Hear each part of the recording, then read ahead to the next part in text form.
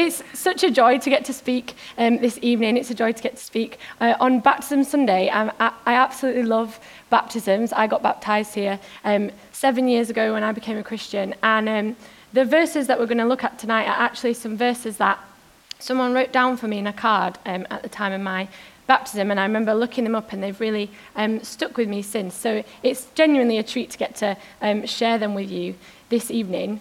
Before we get to that, though, I just want to ask a question of you. What is it that comes to mind for you if I say the phrase, the good life? Because that's the title of our message tonight. It's the good life according to Paul. So I wonder, what does that conjure up in your mind? For me, there's two very opposing images. One is of a 1970s BBC sitcom called The Good Life. Has anyone here? Yeah, you know what I mean? A few people know what I mean, yeah. I used to watch this with my dad, and it's about a guy who kind of has a midlife crisis. His name is Tom Good, and he has this crisis, realizes he doesn't like his job, he doesn't like making plastic animals to go in cereal boxes, and decides that him and his wife are going to instead live very simply, grow their own veg, have their own chickens running around, and I think they have a goat at one point, and make homemade wine that's awful. And that's what they've decided the good life is going to be. It's going to be this very simple way of life, this life that doesn't really impact on others. The second thing for me that comes to mind is a song by Kanye West from about 2007, just called Good Life, which is very much not about that in any way. So I don't think he keeps chickens. It's about, as you might guess, money and girls and cars and that. So they're two completely different ideas of what the good life means. And I think we would all say we want the good life. I don't think any of us sets out with the intent to live the bad life. That's none of our aim, right? No one's desire is, I'm going to have the worst time. I'm going to live the worst life. I think the good life is appealing, but I think even from those examples, we can see that we have different ideas about what that means. Actually, it's a question that as humanity we've been asking for a long, long time. Philosophers, the ancient Greeks, they couldn't decide, they couldn't make up their mind. They had debates about what components had to be involved in order to have lived a good life. And we're still asking this question. There was a course at Yale University last year, and Yale University's been going for 300 years, and this was their most subscribed to course ever. And it was called Psychology and the Good Life. So it's all about the science of well-being. So we're still asking these things. We haven't really figured it out. But I want to make a really bold claim this evening, if you're up for it, if you'll allow me. I want to say that if we spend 25 minutes and we look at just 2 sentences from God's word, that we will have the answer to this question. And that is ridiculous for me to even claim that, because I've just said that we've been trying to figure it out basically forever. But that is genuinely how good and wise I believe God to be. And that's how good I think the Bible is. So this is what we're going to do. We're going to look at the good life according to Paul. Is that all right? Are you up for that? Yes. So we're going to look at Philippians chapter 1, verses 3 to 6. And I'm reading from the NIV, so if you've got your Bible, you can get that out, but otherwise it will be up on the screens. And Philippians in the Bible, it's in the New Testament, so this is after Jesus has come to earth, lived a perfect life, died and been raised again. And then this is a letter to some people, a church in Philippi, from a guy called Paul. And if we'd been able to hear Paul's testimony, it would have been absolutely insane. The way that Paul was before he knew Jesus was entirely different to the guy who's writing these words. He went around actively trying to hurt and harm Christians, and then he met the risen Jesus and was completely transformed. And he started churches. And so this is a church that he started in Philippi in Greece, and he's writing to them maybe about 10 years after he's last seen them. He's probably writing to them from prison somewhere far away. And we're just going to look at verses 3 to 6. So it's towards the beginning of his letter to them. And it says, I thank my God every time I remember you. In all my prayers for all of you, I always pray with joy, because of your partnership in the gospel from the first day until now. being confident of this, that he who began a good work in you will carry it on to completion until the day of Christ Jesus. Believe it or not, that really is just 2 sentences. So if anyone's studying English, I'd love to know if that is like terrible sentence structure or like a really excellent use of many commas, because I can't quite work out which one it is. But in these 2 sentences, I think there is the answer to this question of how can I live the good life? What is the good life? If we were putting together components for the good life, I reckon one of the primary things we'd pick is happiness. I think we'd say, if I'm living the good life, surely it will make me happy. Happiness is something which is regarded as important in our culture. In 2012, the UN actually got together and decided to establish an International Day of Happiness. And this happens every year. Apparently, we commemorate this every year in March. But they saw it as something that was important. They took time to make that happen. It didn't used to exist, and now it does. And they also established a report which they publish every year, the World Happiness Report, and they survey people, and then they rank all the countries in the world in terms of how happy are we. So I think we know that happiness is supposed to be part of life, and it's supposed to be important. But if you type in, how can I be happy, into Google, you actually get 6 billion search results. So I think that while we think happiness is important and we all would say we want it, we're not actually quite sure how to achieve it. It's kind of difficult to pin down. It's a little bit elusive. The professor who runs that course at Yale, Professor Laurie Santos, she says, being happy isn't something that just happens. You've got to practice to be better at it. And one of her top tips in order to experience happiness is to practice gratitude. So make a list of things every day that you're grateful for. And I see this as well, like on social media, I see like attitude of gratitude, and even scientific studies have now shown that being grateful and practicing gratitude is good for us. It has a positive impact on sleep and on relationships and on work. So we can see in these studies and from this course that there's this link between gratitude and happiness. But this is where I think that the Bible goes one better. So in verses 3 and 4, Paul says, I thank my God every time I remember you. In all my prayers for all of you, I always pray with joy. So these studies would say that gratitude leads to happiness, but what Paul is experiencing is that thankfulness leads him to joy. And I think Paul's thankfulness is more than just a healthy habit, something that he does each day, an activity or something to tick off, but he's talking to a person that he knows. So he says, I thank my God. And I think the difference that makes is massive, that he's having a conversation with a person who he is grateful to. And the result is that he experiences something more than happiness.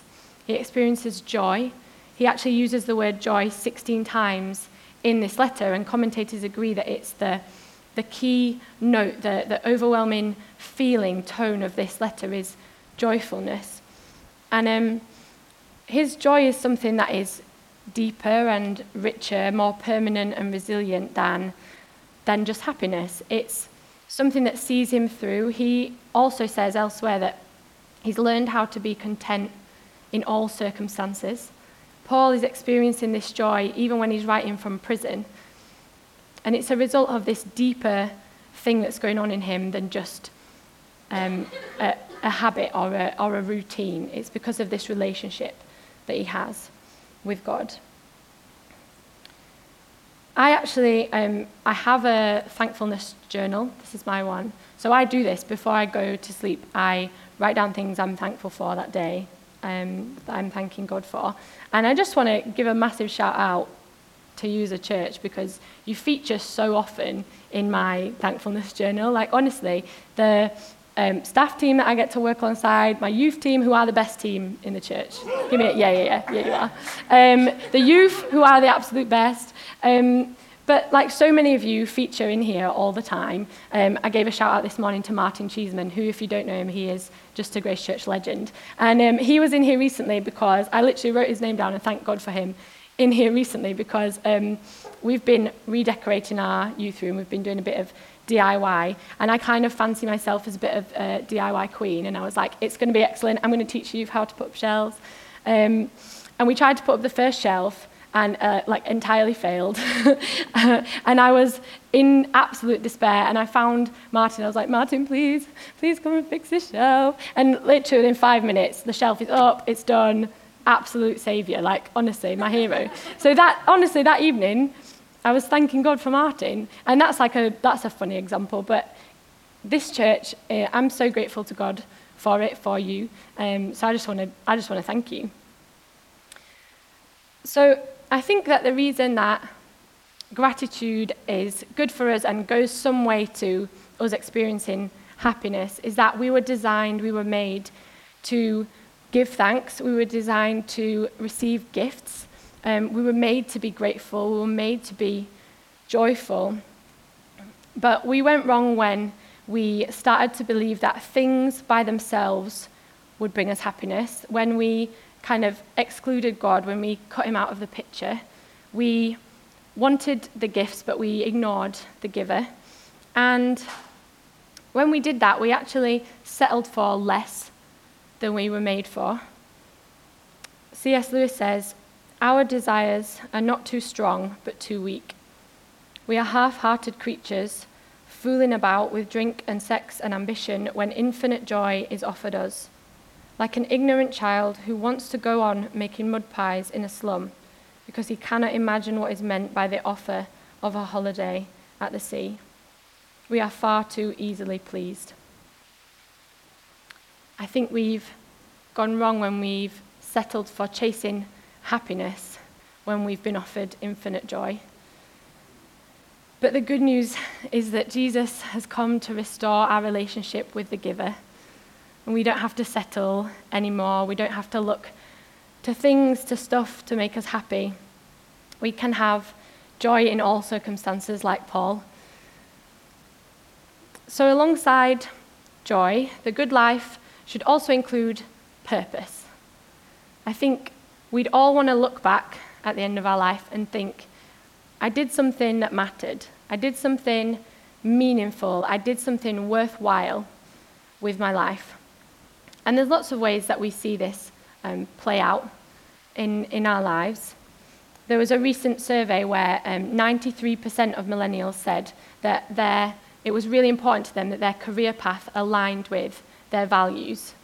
So there's a trend now towards not just choosing a job because of maybe the status or the pay or the profession, but because it's meaningful, because it means something to us.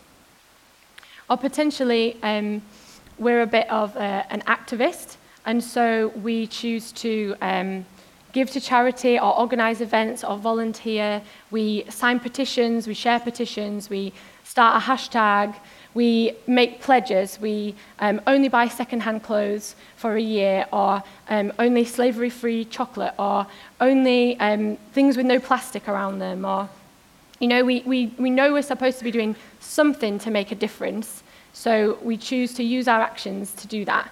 We use our purchasing power, our choices, to do that. Or potentially we're just getting on with stuff, and then one day we kind of wake up and look around, like the character in that TV show.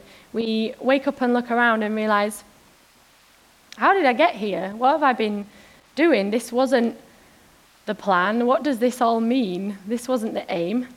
I think the reason that the midlife crisis and now the quarter life crisis exists is because we know we are supposed to do something meaningful with our lives. A silly example for me is whenever a Premier League footballer makes their debut and they're 19, I'm like, it is over for me. I have not made it. I was talking about Harry Kane yesterday, and we were debating about how old he is, and I was like, he's defo younger than me. We looked it up, and he's 26. I'm like, that's it. that's it. It's never going to be me. It was never going to be me. Absolutely never. Like, I haven't played football since I was about 7 at primary school, but there's something in those moments where I think, oh my goodness, I've missed it. And that's silly, but like that's what happens on a larger scale when we go through these moments of crisis of like, what am I doing with my life? Or potentially we just feel like there's so much that's gone wrong, there's so much that we need to fix that we just feel overwhelmed and we opt out. But however we respond, I think we all know that we are made to do something meaningful, we're made to have purpose, we're made for something that matters. So what does Paul have to say about our purpose? In verse 5, he's thanking God because of your partnership in the gospel from the first day until now. When he's talking about this partnership, in part he's referring to the fact that the Philippians have sent him some money, so they've sent him something to look after him while he's in prison. They've sacrificed and given and been generous and kind to him, to take care of him while he can't work, he can't look after himself. And to further the work that he's doing, he's telling people about Jesus and they want to get involved. But it's bigger than just that one gift. What he's talking about with this partnership is the fact that the Philippian church are all in, that they want to work with God, that they want to be partners with him, that they want to follow what he has for them, that they want to see Jesus' church built and the kingdom advanced. And we heard last week that as church we are Jesus' body, and there's a part for all of us to play, that we all bring different gifts and that we're all needed. We're all needed in that work. I think that our desire to do something meaningful with our life, our desire to make a difference, points to a deeper truth, which is that we were made to partner with God, that we were made to work alongside him, that we were made for effective and dignified and work that really mattered, eternal work. We are made with purpose. But where we went wrong is that we gave purpose too much power and we confused our work with our worth. We got our identity mixed up and started to believe the lie that we are what we do. If you're as uninventive as I am with small talk, you'll, like me, as soon as you're introduced to someone and you know their name, the next thing you say is going to be, and what do you do, right? It's just a go-to. It's the default. And I think it's because as a culture we place such a high value on work, but it's become more than what it was made to be. It's become who we are. It's become how we introduce ourselves. It's become how people see us. It's become part of our identity. When we're at work, we're measured on our performance and judged and appraised by how much we get done or how much money we bring in. And then when we are ill and we can't work, what happens to our worth then? Or if family circumstances mean we're unable to work, or even before we can work, when we're children and young people, or when we retire, what happens to us then? Do we become less than we were before? If we just have an unproductive day, what happens to our worth? The good news is that Jesus puts things back how they're supposed to be.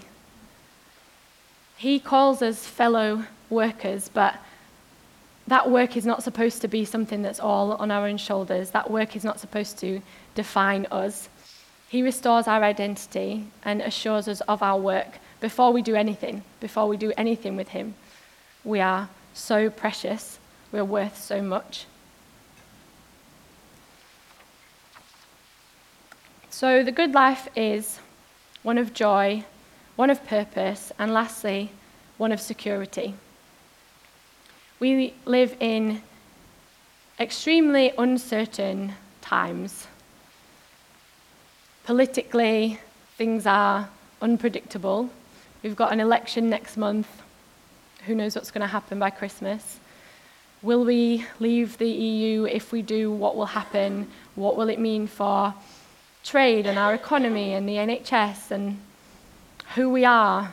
Will Scotland suddenly leave and we won't even be the UK? Like, everything is a little bit uncertain. And I think you can feel it. I think there's a tangible unease in our nation. And we are potentially more than ever anxious as well. And so when I read in verse 6 that Paul says he is confident, it's so appealing. It's like a breath of fresh air. When I read that, I think, to be confident. There are not many things around me that currently I can say I'm confident in or confident of. But Paul says, being confident of this, that he who began a good work in you will carry it on to completion until the day of Christ Jesus. The reason Paul can be confident is that he is not confident in himself, but he is confident in who God is. He's still talking about the one he calls my God. God is entirely reliable, dependable. He is unchanging. And when he makes a promise, he always keeps it. There's nothing that pops up that means he can't do what he's committed to. He's already seen ahead, and he knows what he's agreeing to when he is saying he's going to see this church through, when Jesus said he would build his church. And when Paul's talking here and he says, being confident of this, that he who began a good work in you, he is talking about the whole church. He's talking about the people at Philippi together as a body. And so this promise that God will sustain them and will see them through is for them as a people. It's for them as a body. So then this is a promise for us as a body, as a people, that when we're in church, then that's when this promise applies, that God will see us through together, that we will be how he does that we will support one another and see one another through. It's an individual promise. It happens in individual lives, but he's talking to a people.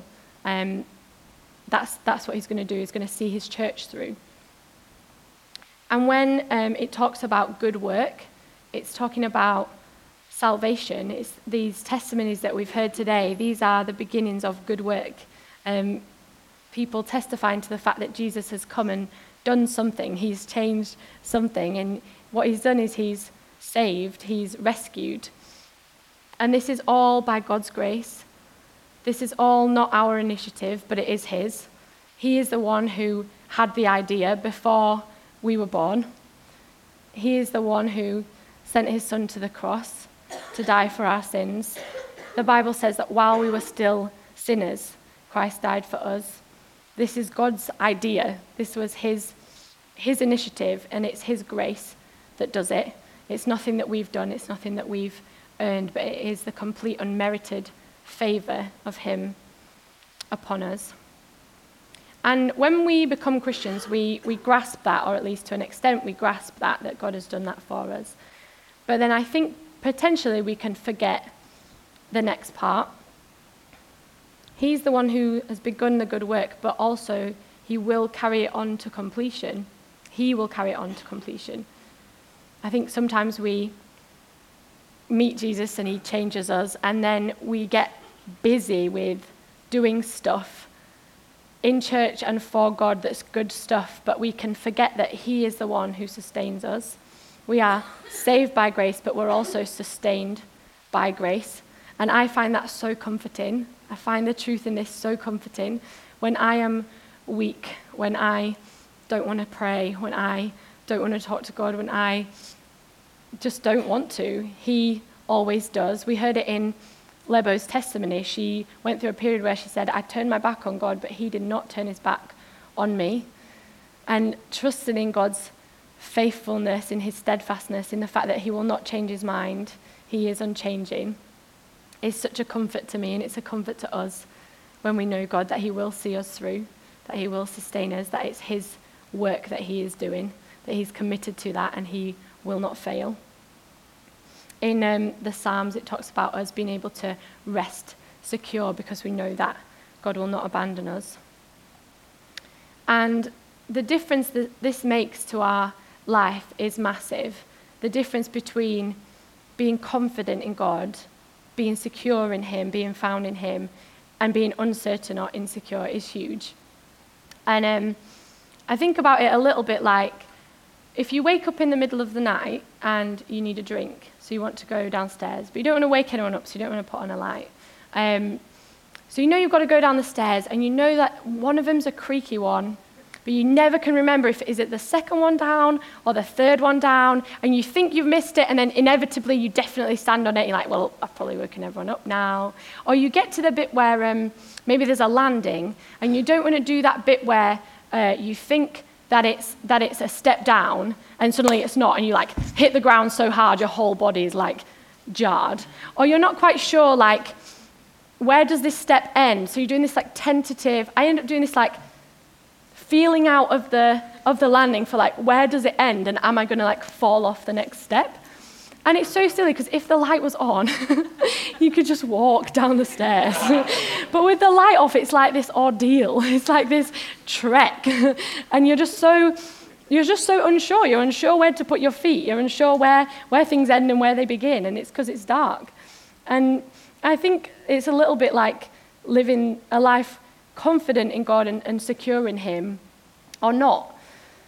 So God says he wants to be our firm foundation, and he says he is our rock, and he says his word is a light, a lamp for our path. And that's the life that Paul is talking about here. That's the good life. It's a life that is secure. And I think for us, uncertainty and insecurity is so unattractive and maybe scary, because we're supposed to be safe.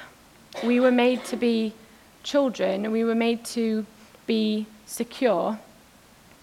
In a house, in an ideal kind of family situation, a young child is not responsible for, or potentially they're not even aware of, stuff that needs doing, like the electricity bill needs paying, or the shed roof needs fixing, or the sink needs unblocking. The child is blissfully unaware of those things. Those things are not the job of a young child. They are the job of a parent. And I think that's kind of the place we're supposed to be. We're supposed to be cared for and known and loved. But instead, we chose independence, and that's what introduced insecurity. We tried to be the responsible adult, but really we've become spiritual orphans. We misplaced our confidence in ourselves, or our health, our finances, our education, an ideology or political party. And then when these things fail, which they at some point do, when we are ill, or we graduate and then we can't get a job, or the car needs fixing and so the bit that you saved up as an emergency fund is now gone, or whatever it is, we're shaken, we're insecure again. The good news is that Jesus has come to bring us security, real, true security. He has secured for us our adoption. He's brought us back into the family as brothers and sisters, as children of God. We can now entirely depend upon a good Father who wants to look after us, who wants to care for us. Jesus has come to give us the good life, life to the full, life with the Father, a life of joy and of purpose and of security.